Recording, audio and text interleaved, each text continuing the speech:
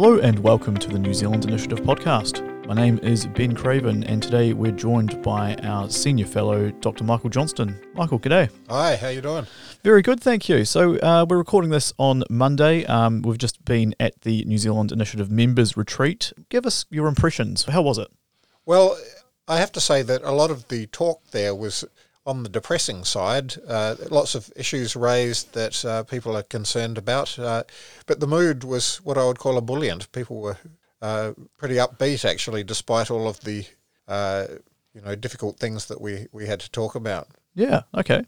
Obviously, it's your first retreat that you've been to. Have you been into anything similar before? Well, I've been to academic conferences, but this was rather a different deal. And I think one of the great things about it was really the high quality of all the talks, like very knowledgeable people talking about a range of issues from geopolitics to obviously lots of economic issues, and then also education, which is my particular corner of things, and the media, the state of the media. So lots of different topics, and it was, I think, very good for members to hear from all of those different experts. Yeah, your own particular session was all about academic freedom. Can you take me through a bit of that? Yeah, so Dennis Vesselbaum talked about the state of academic standards and how they've kind of fallen quite precipitously in the last 10 to 15 years. My own talk was more on, the academic freedom side of things, and in particular how it's getting more difficult for academics to voice views that seem to be dissenting or different than a kind of majority perspective.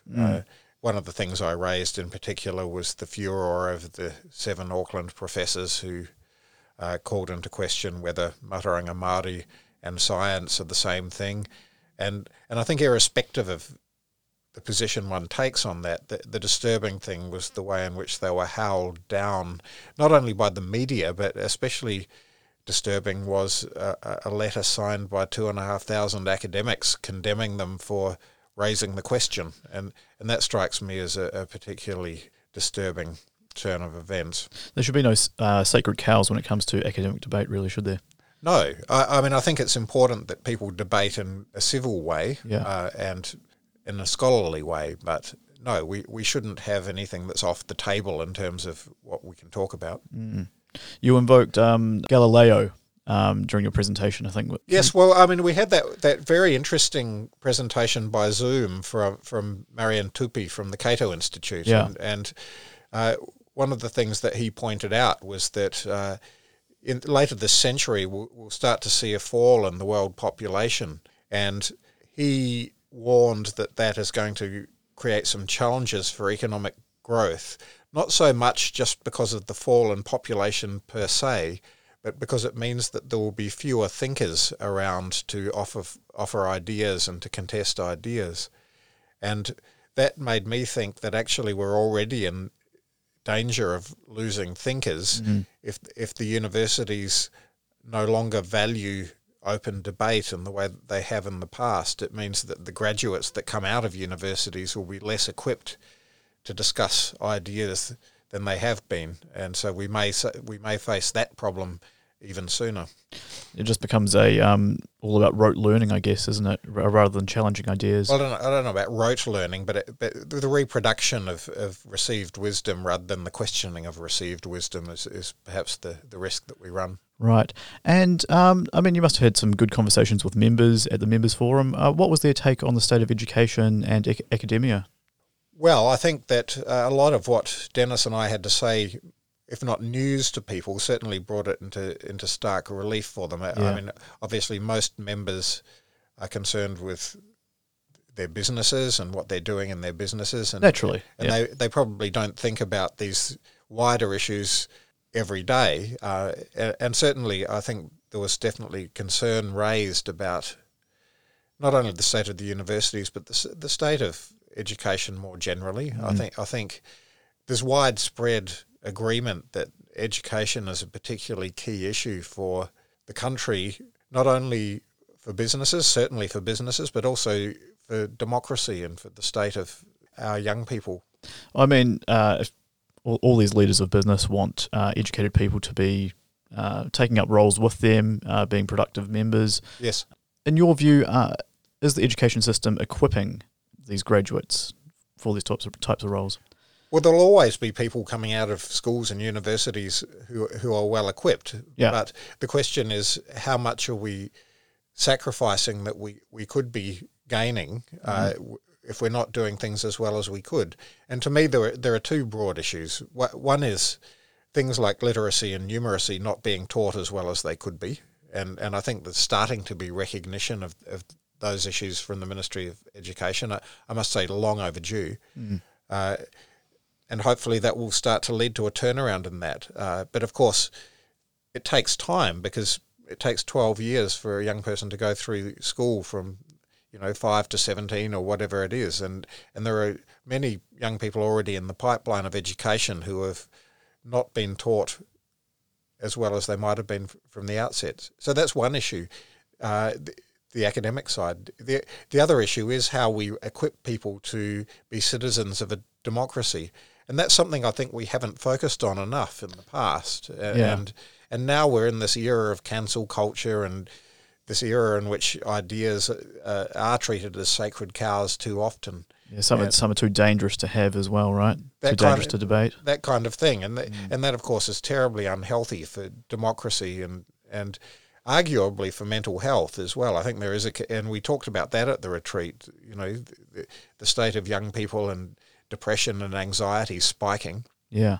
And I don't think that is entirely unrelated from this idea of sacred cows and the difficulty of debating ideas, because ideas themselves start to be seen as threatening.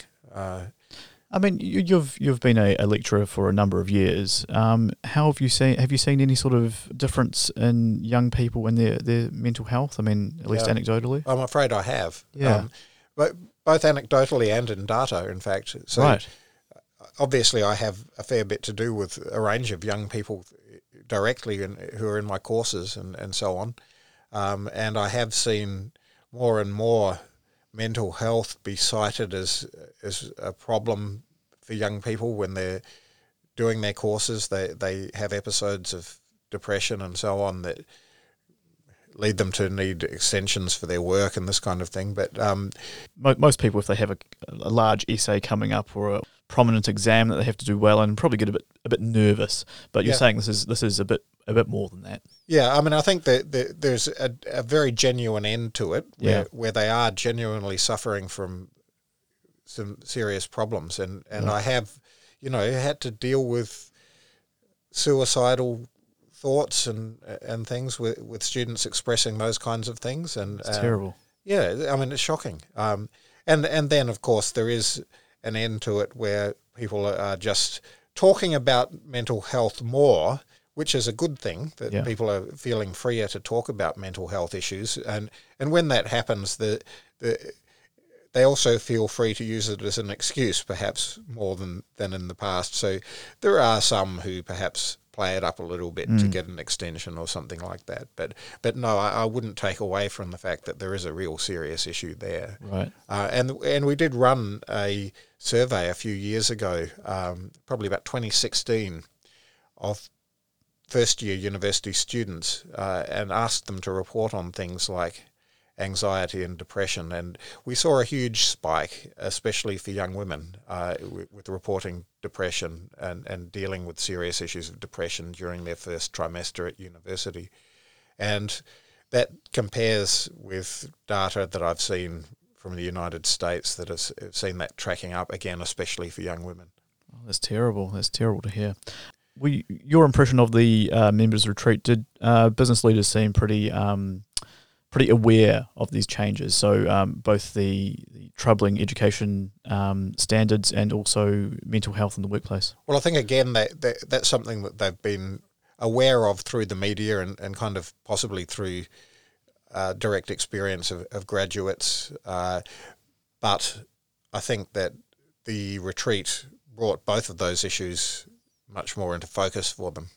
Fantastic. All right. Dr. Michael Johnston, thanks so much for joining us. Thank you. Cheers.